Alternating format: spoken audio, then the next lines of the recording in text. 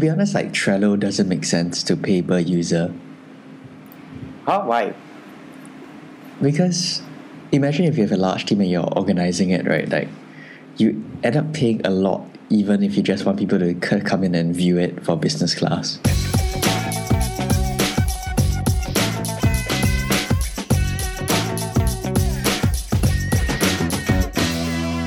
Welcome to another episode of Launch Bite. I am your host, Chris Chai, and with me is my regular co-host, Brian Lee. Hello. This is a podcast where we talk about entrepreneurship in Singapore and other random things that interest us. In this show, we talk about the shifting SaaS model and what it might mean for us in the future. Hey, Brian. Hello. It's been a while, couple of weeks. 2 weeks, We've been 2 pretty weeks. busy. Yeah. 2 weeks. We are busy with Olympics, I know. Yeah, sure. And you just when we talked about it, you did not manage to catch the live, but you caught the replay, right? Yeah. So I guess I woke up and then after that I saw the news and then I started to look for the videos and stuff of the Joseph Schooling. Mm-hmm. So it's pretty cool. Like this is definitely a huge step for the Singapore sporting community. Yeah. And there are a lot of feedback from this also. It shows that we dare to dream, and actually we also can produce outstanding sportsmen. Oh yeah, for sure. Yeah. So The I just want to add one thing about this is so you know about the sponsorship that people are always talking about, like how Joseph Schooling, he is able to go US and train because his background allows him to financially do it.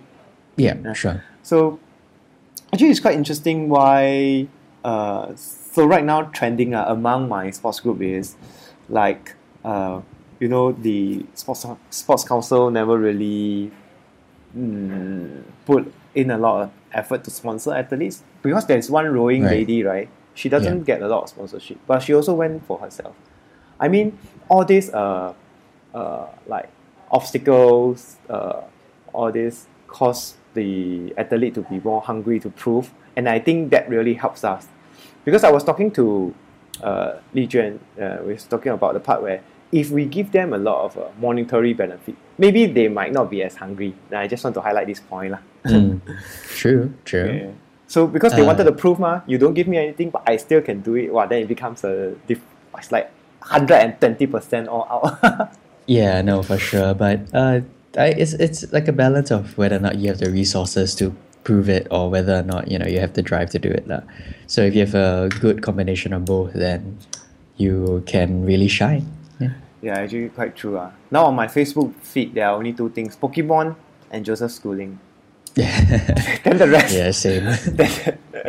And yesterday I wanted to two interesting thing is, the first thing is you know the time, right, that he finished the 4D, the lottery actually sold out within an hour. That's the first thing.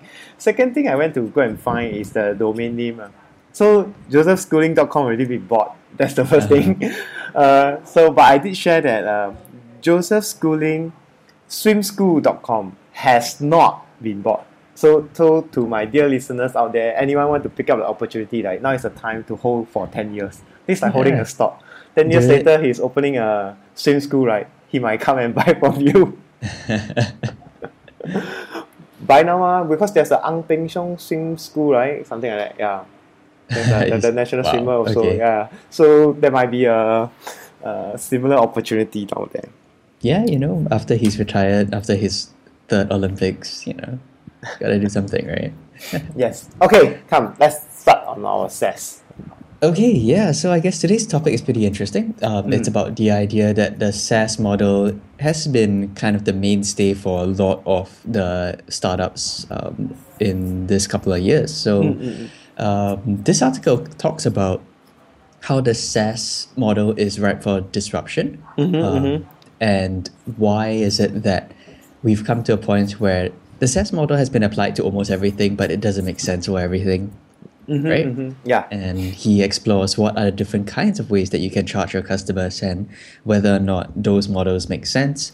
This has always kind of been the case. Business models will change, will shift according to how the customers like it. And it's even more interesting when you want to look at how we are offering online digital services to a very, very much larger audience than previous businesses were, at least at the scale that we are at, that previous businesses were able to. So yeah, Brian, what are your thoughts about it?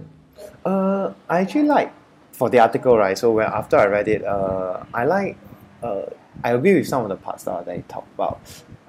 So there are actually 5 points that in this podcast that we will be discussing on. The 5 points will actually be there might be a potential of the return of the desktop apps, and of course self-hosted cloud application, pay once web app, all in one, and also micro SaaS, which we'll be talking about. But on the whole, I think SaaS is here to stay, and there are there are studies that companies are willing to take up SaaS instead of buying a one-time fee application. And of course, smaller businesses like yours and mine, and many who are coming out, I mean the new generation of entrepreneurs, or the younger generation of entrepreneurs, and also PMETs, managers, they might be able to convince their superior that, hey, actually I need this software, but this software only costs $19 per month. Only my team member, 3 of them will be using it. So I mean, SaaS will be viable for this kind of SMB environment. I think maybe let's talk about like the benefits of adopting a SaaS system from the customer's point of view, right? Yes. So one of the first main things is that traditionally, big companies had IT departments who would buy software and install it on all your users' computers, and then whenever there was a technical issue, they would have to come and resolve it. Yes. Whereas for a SaaS model, you take away this responsibility. So instead of say installing Office on all your computers and making sure that it works, now there's Office 365 where you can access it online, and it's a subscription-based thing. So you kind of remove the need for an internal technical department to handle it now, right? Second advantage is that the subscription fee model makes it much easier for a lot of companies to swallow. So again, instead of paying 10, 20,000 at one shot to buy it and purchase the license for the software, you pay a monthly fee and you spread out that cost over a longer time. And actually, you don't have to... Yeah, go ahead. Oh, sorry. I just wanted to add. So, for example, sometimes in the past, right, people have to buy, like I want to buy Microsoft Access. I deem that it's super awesome. So I pay maybe $300 one time, only to realize, hey, actually Access is not that awesome. But SaaS, right, because it's a monthly fee, then you can use 2 months, and after that, you can give up on it and say, oh, this is not for me. I want to go to other software and all. Yeah. Right. Exactly. It's easier to drop also. That's how I see it. The benefit. That means it's easier to take up because of the lower cost, but it's also easier to drop. Yeah, exactly. And actually, to that, right, it's much easier to deploy as well, because it's so much easier to swap out, like say, hey guys, don't use, say, this accounting software A, now go and log into accounting software B. We will be continuing from there. You don't have to get everyone to uninstall. You can just like cancel the subscription and it will stop it for everyone already. So management on a cloud-based system is a lot more central, a lot easier to manage. Yes. And I agree with that. The challenge here is enterprise software being for SMB. SMB might not be so specific, but enterprise, they will always be saying, how about security? That's always the thing about it. Yeah, correct. So there are downsides to it, like you said, security and things like that. And that's where I think the other models that we're going to be talking about would be more appealing to these kinds of customers, where security is a lot higher concern than the convenience of having a cloud-based system.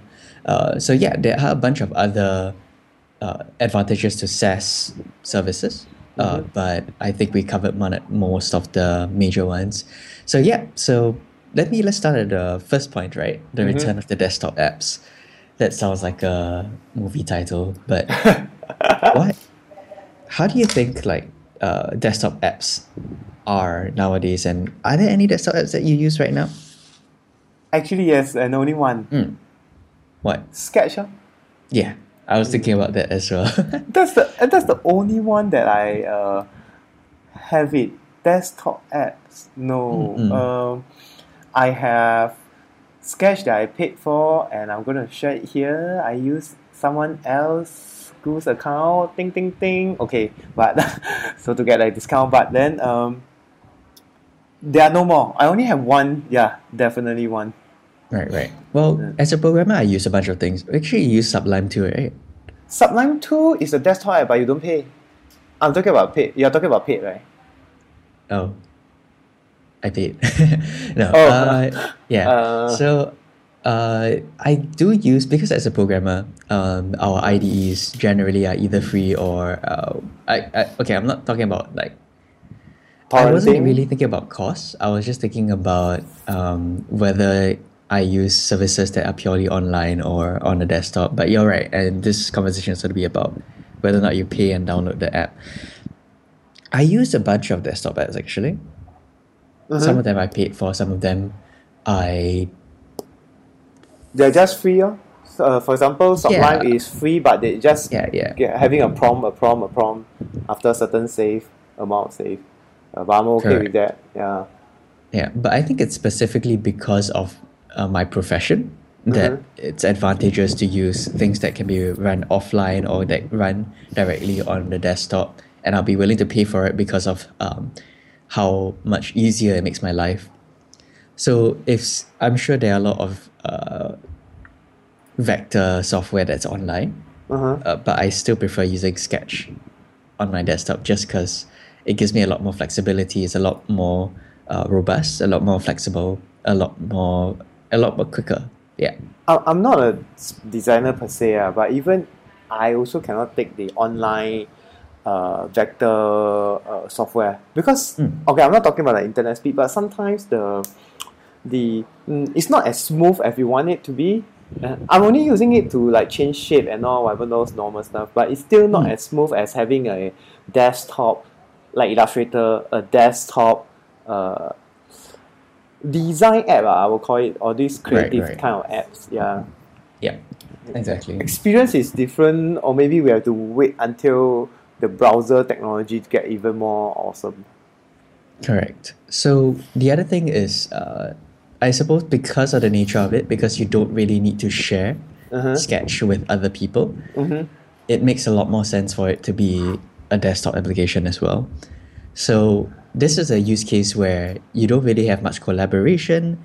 If you wanted to, you share the images by some other service or sending over a message or something, and it's a model that works well for a desktop app. There's another model for the return of the desktop app, right? Could be text editor. If you're into, Right. So text editor is kind of different from IDE, I think, in my opinion. Text editor, I'm talking about like things like Byword, IA Writer, then Writers Pro, this kind of software where you write on it, right? Like, where you write in Markdown and you can export as HTML or rich text. Sure, but can you share these across your different devices? You will need to buy two. So for example, Byword, I have to buy the desktop app, Mac app lah. Yeah. That's the first thing. Then I also have to buy the iOS in order for them to share the same iCloud. Okay. Yeah. So I would you think, consider that a desktop app, or would you still consider it a cloud system? oh yeah, huh? What So do you I think? To me, Byword. Earlier I forgot to say. I actually have Byword. I bought for Byword. Byword Yeah. 2, I actually paid for it. $6.99 Mac app. To me, it's a desktop app because it's installed on my desktop. Yeah, that's true. But it doesn't only. I guess it will still work on a desktop if like the service goes down. Oh yeah, it still works on the desktop when there's no internet connection, and that's where I on the iOS I also use it also. Yeah.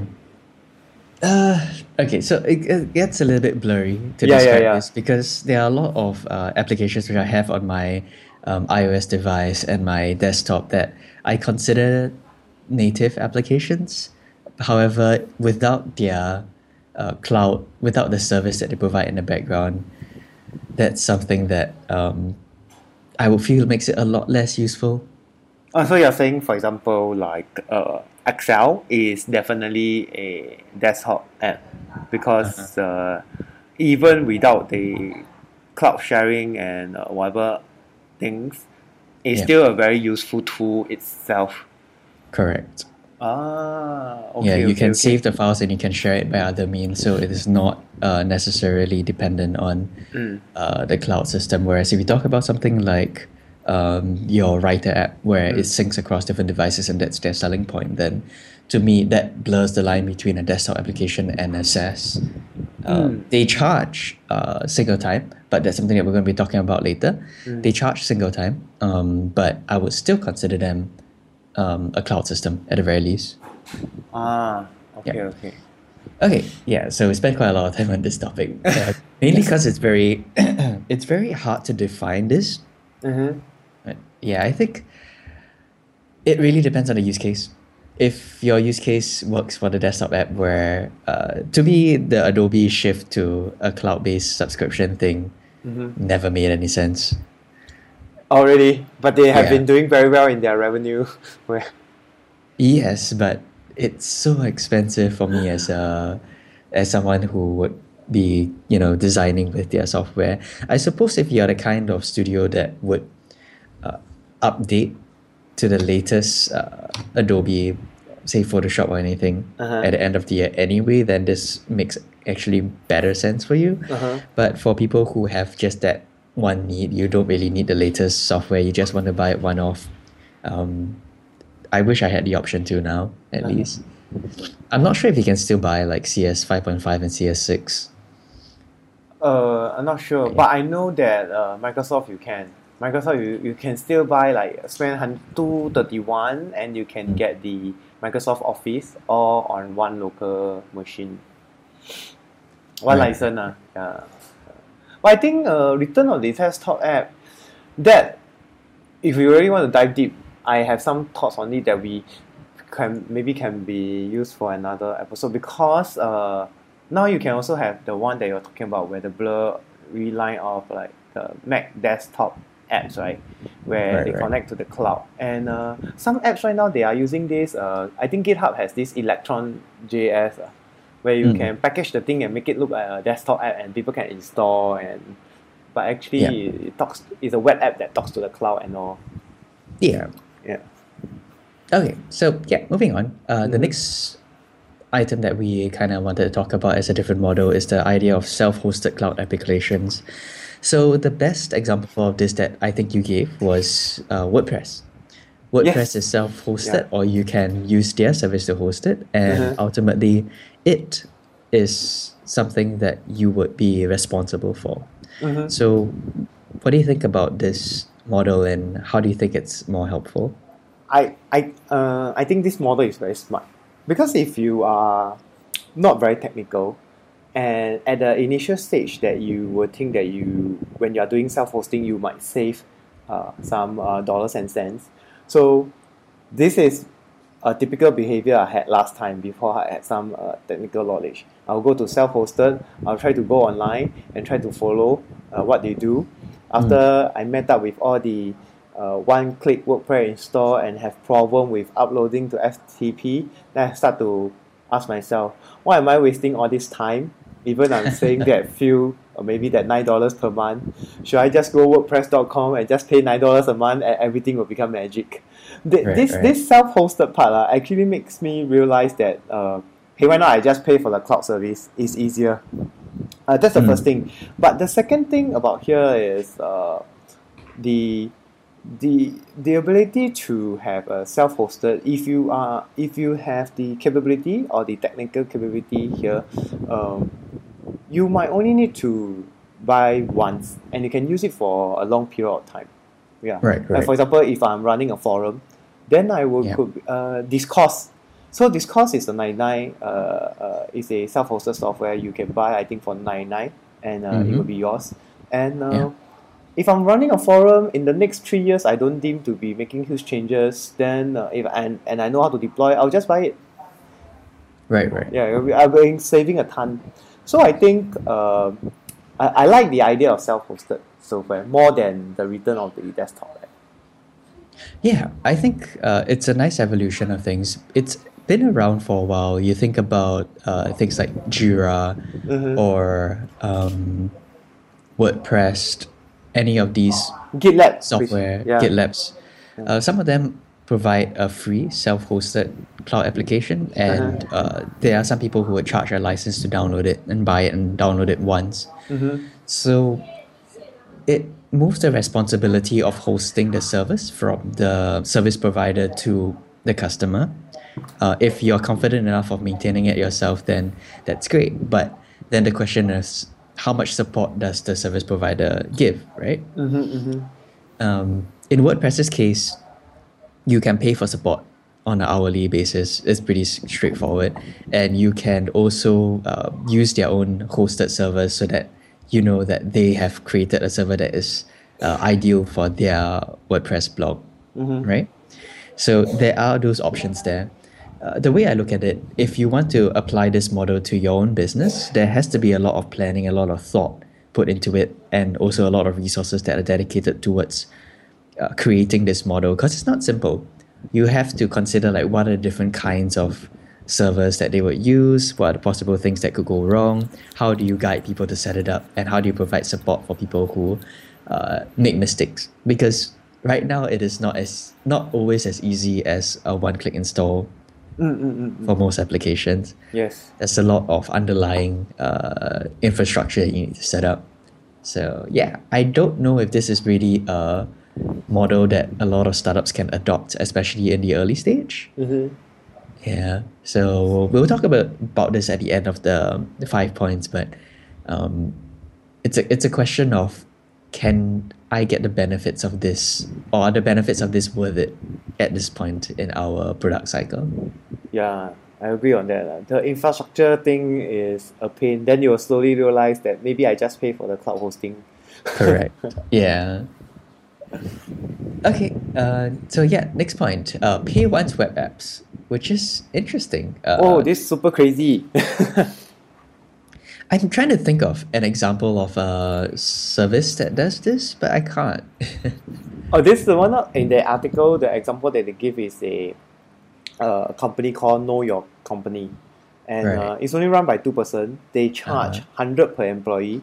So if you got 20 employees, that's 2,000. You pay once, no recurring fee, no maintenance fee, and you use it forever. Yeah, it's a lifetime fee. Wow, So I at first I was thinking, how are they able to do their maintenance on a monthly basis? Because they have server costs, there's all the maintenance costs, they also need to update the app and whatever not. And earlier on when I was talking to you, then I realized, hey, there's a chance that the employee don't stay that long. I mean, because Right. once they, like you got 20 employees, you pay 2,000. One employee left, another employee comes in, and you pay for that new $100 again. Right. So this could be a good example. The example that you gave was also a good one from your own perspective. Oh, you mean the Sphere. licensing thing? Because the Sphere so- for 2 years. Yeah. Yeah.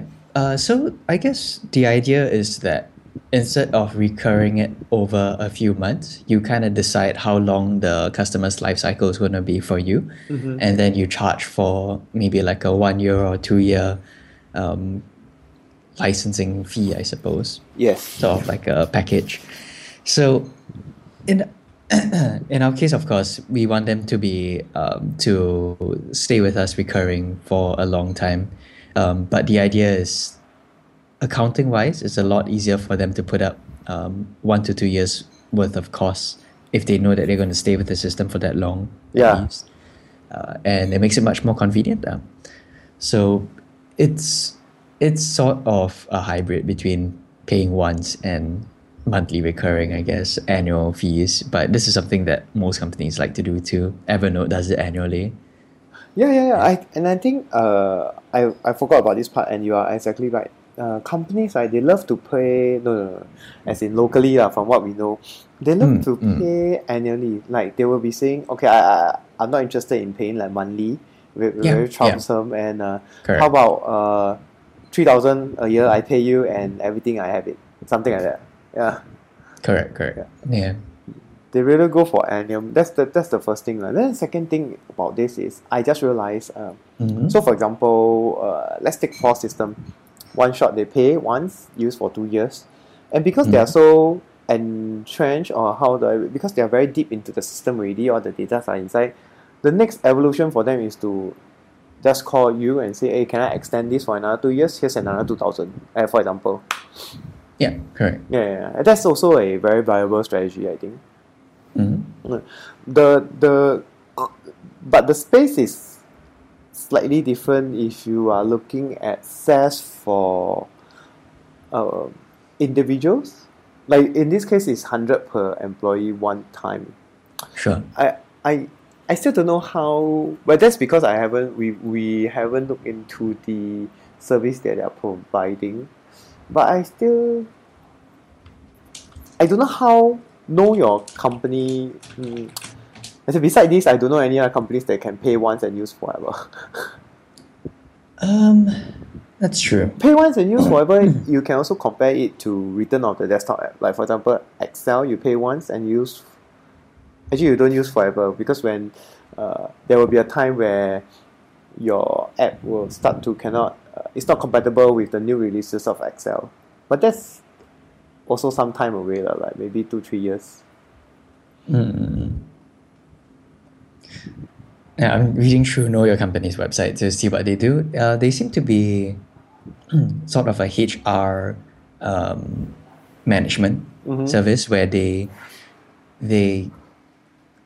try to get a feel of how your employees are feeling, what they feel about your business, the work, the culture, and that allows them to give you the feedback. So it feels like a feedback system. So I can see why the model fits their use case because this is not something that the employees will use day to day. This is something that you will get value of once in a while, and you won't really want to maintain this continuously. But if you pay it once, you will just keep it around. There are probably some services that are like that. And this pay once per user can also be translated into something like pay once per project. So it's a model that fits very specific use cases. At the Pay end once of the per day. project. I can relate to that. Yeah. Yeah, actually, some of the companies, I think if you come to think of it, pay once per project makes a lot of sense. Like for example, um, architect drawing, Yeah. you may be because if you are running these capital intensive projects like those infrastructure buildings and all, and and you get a software and use it only for this project, you will put this cost under that project itself. So Correct. so if you are buying those monthly recurring, it doesn't make sense. This kind of I buy once and I use it. If the next time I'm not using it, then it's okay because there's no more recurring, no more maintenance for it already. Okay. Cool.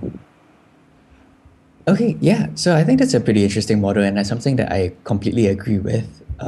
Yeah. So let's check out the next one. What's the all-in-one? All in one is crazy. All in one is like I think what it's trying to say is for example, the example that it gave was what's that company?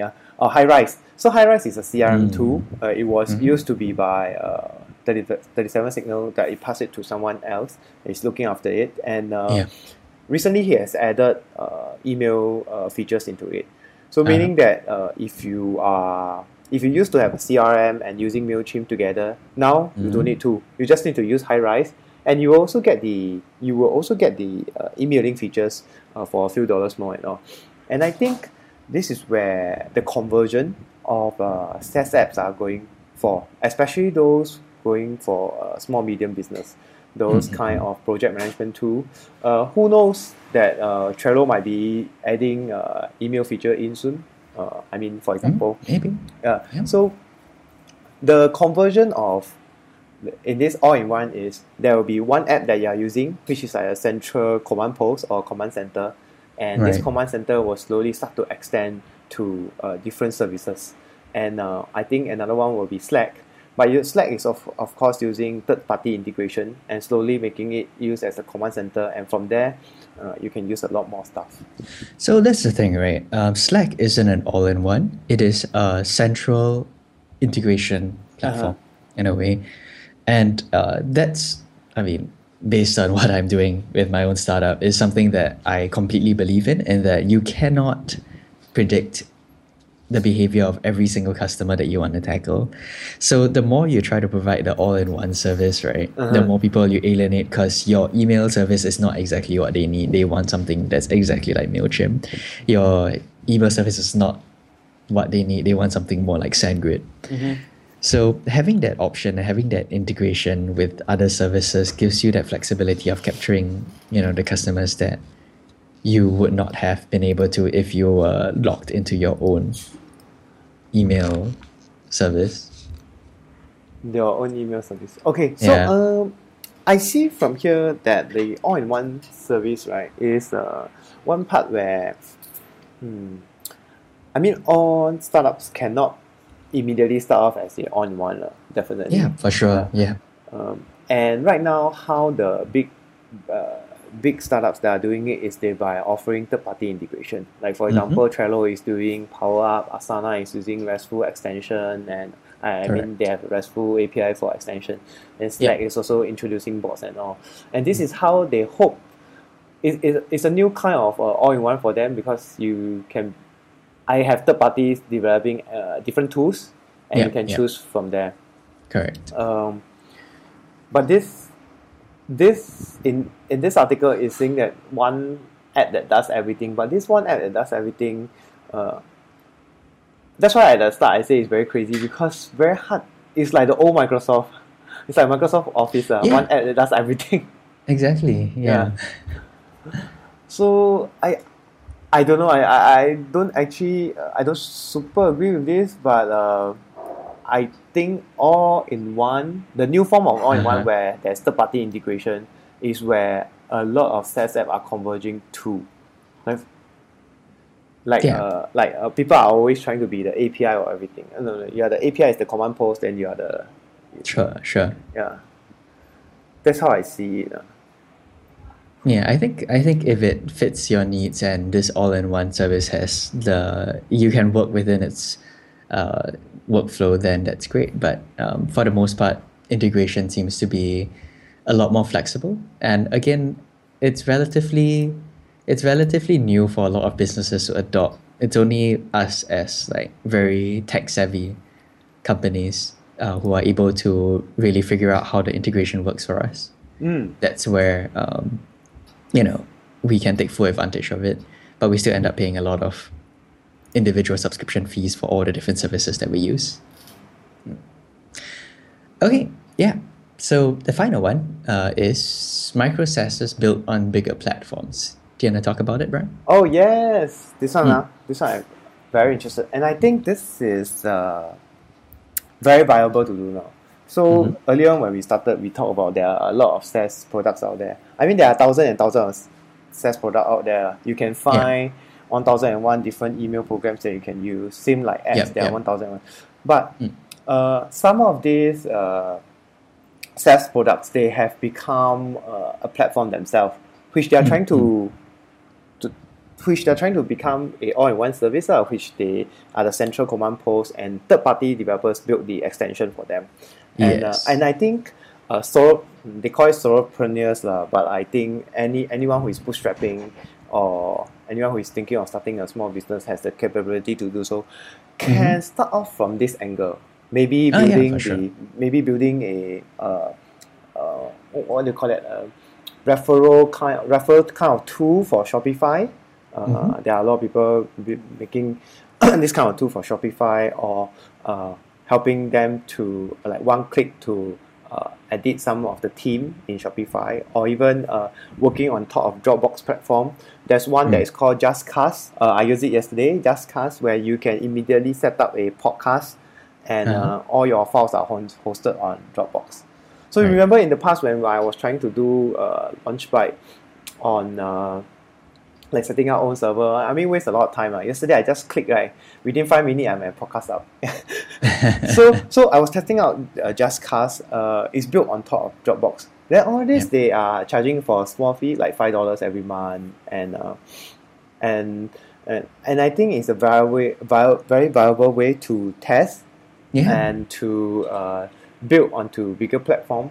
So what I do is if I want to do a to-do list app, or if I want to do a project management app for a certain industry, I might not want to build a project management tool immediately. I might leverage on Trello, or I might leverage on Asana, and I just become an extension of them first. Yeah. That could be a way. So I'm very excited about this micro-SaaS thing, but whether is it able to become the next multi-million from the micro-SaaS, this I don't know. I think so. The way I look at it, right, these platforms make it easier for you to innovate in a very specific area. And if you can see that a lot of people want this service, that's where you start to invest more resources into creating something that's a lot more robust. Because you're limited by what these platforms provide, right? So let's say the uploading the podcast through the Dropbox platform, you're probably limited to certain information that you can put in a certain format that you can keep up, and it will generate some sort of RSS feed for your listeners to listen to. But what if you run out of space? What if you've got more functionality that you want? You want to see the kind of analytics when people listen to your show, where do they stop? Things like that. Then that's the point where you start to hear feedback from your customers, and you can create a whole new platform that can do all of this, that might or might not still use Dropbox, but it gives you a good foundation to just quickly test the idea without having to deal with, how do I manage files? How do I make sure that it's synced? How do I, share it across multiple people without breaking the bank in terms of like server costs? Yeah, actually quite true. The part about the storage space, right? So another hurdle, just to share, is, for example, let's say someone is using Trello as a project management tool, and you are building the next power up for extension for them. So they have to pay for Trello. So they are paying like $10 every month, maybe for a team of 6. And they also have to pay for your one, which is like, say, $5 every month. And it could add up the cost also. No, for sure. It could also add up. But because they do not, how do I put it? Because they maybe they are very entrenched in Trello already, and Trello does not have that feature, and you have, and some companies might find it, why not we just pay this additional $5 and we can use it? No. So it makes a lot of sense. But I totally agree that this is a very good MVP, or a way to validate. And once the storage space reach maximum for them, and they are complaining about certain stuff that Dropbox doesn't do, you create you exactly find the problem and can go in for the exact product market fit. For sure. Okay, so I think that pretty much brings us to the end of the 5 kinds of possible opportunities that are coming from the change in the SaaS model, right? Yes. So I think one of the main takeaways that I got from this article is that it really depends on what your customer's use case is. If you can figure out what kind of pricing model makes the most sense for them in terms of how they use it, then that is the business model that you should be going after. It's not really that, SaaS or desktop charging one-time fees would work for everyone. It's figuring out where to get the value from, like per user or per project kind of basis. And from my point of view, from this article is the micro SaaS. I'm very excited about this, and of course I'm working something on the SaaS model also, and I deem that if anyone is looking to start out, be it they are trying to build any kind of stuff like on the SaaS level, they should actually explore the kind of micro SaaS which is becoming an extension to a bigger platform first. Because so let's say if you are building a chatbot, you're building a chat platform for business, you can definitely cannot compete with Slack on this level right now, but you can leverage on Slack itself. Yeah. Or project management tool, they are the big two giant, the Trello, and of course the Asana, and I think Basecamp. They also have API where you can become an extension to it. I mean, there is definitely opportunities in micro SaaS. Yeah. So again, also it depends on really the kind of model of support you want to put forward. So if you're a one-time fee, do you still introduce new features? Do you provide like 24-hour support? Because the more you do, the more money you lose essentially, because you're not getting recurring to cover this kind of cost. Right? I wouldn't be not a super big fan for a one-time payoff, but recurring. Possibly a hybrid. A recurring, hybrid, yes. And maybe you pay for support or you pay for upgrades. Things like that. It makes sense. Okay. I think there's an interesting one more thing that just came to mind. There's an interesting model that I haven't really seen software take yet. Oh, like what? Yes. DLC. Huh? So the idea, if you play a lot of games, right? So you go buy the base game, and then after a while they will continue development and support for it, and then they will release a new expansion or update, which right now we are calling downloadable content, right? There hasn't really been any software that has provided their services as DLC. So can you give me an example? Like for example, if you are a accounting app, how would DLC be? Maybe some sort of HR feature. Okay. I guess that's still a recurring thing. I don't know. I haven't really thought about it because there really isn't a good example of it right now. But in terms of feature sets and stuff like that, I kind of feel like it is possible to say, hey, we've developed this new feature. If you want access to it, pay for this and it will unlock on your application. Oh, okay. Yeah, that's viable too. That's Yeah, but it's not something that's very common. I think it applies mainly to things like POS systems as well, because it's like a feature unlock, and it doesn't. To me, I've also been kind of thinking that it doesn't really make sense to pay subscription fees monthly to maintain, and it makes sense to pay monthly to maintain it. But if you want more features, I kind of feel that it should be a single time cost only. I shouldn't penalize you for waiting for features that you're waiting for, if they're coming, or features that you're not going to use anyway. Yeah. So yeah, it could be a thing that, you heard it here first. Haha. All right, cool. So yeah, any last thoughts on this, Brian? No, but I'm working something on the micro SaaS and keep you updated. Yeah, definitely excited to hear about that. Do you have a pick of the week, Brian? Oh. Haha, forgot, right? No. What did I talk about earlier on that tell you the... what do you choose? Actually, I also forgot. Wait. So, I guess on my end, again, it's another sort of project that I've funded. Wow, you're a big fan of Kickstarter. So this was I can't remember if it was Kickstarter or Indigo, but it's a local company. They do. Okay, so the company's name is Arxboard. They do electric penny boards. So the penny board is the small skateboard that you see me bring to office once in a while last time, especially before the MRT was around. So the penny board is a more portable version of the skateboard or a longboard now. So it's great for people who commute and they just want something to get around for a short distance, because it's maybe like 6-7 inches long. Actually no, possibly closer to 12 inches long, sorry.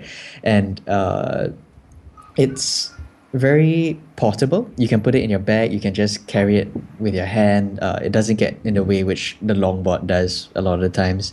And we've been seeing a lot of electric longboards coming out of the US, but this electric penny board is like the first of its kind that I've seen, and it's made by a bunch of Singaporean guys who have been doing this as a side project. Wow. So you can check out their website. It's arksport.com, I believe, and they are doing their first run pretty soon. So yeah, you can pick it up for a couple $100, I think. So check it out. For me, I think it's the one that I introduced to you earlier on. I think I share it in our chat group. Anyway, it's from Taobao. It's those minimalist stand.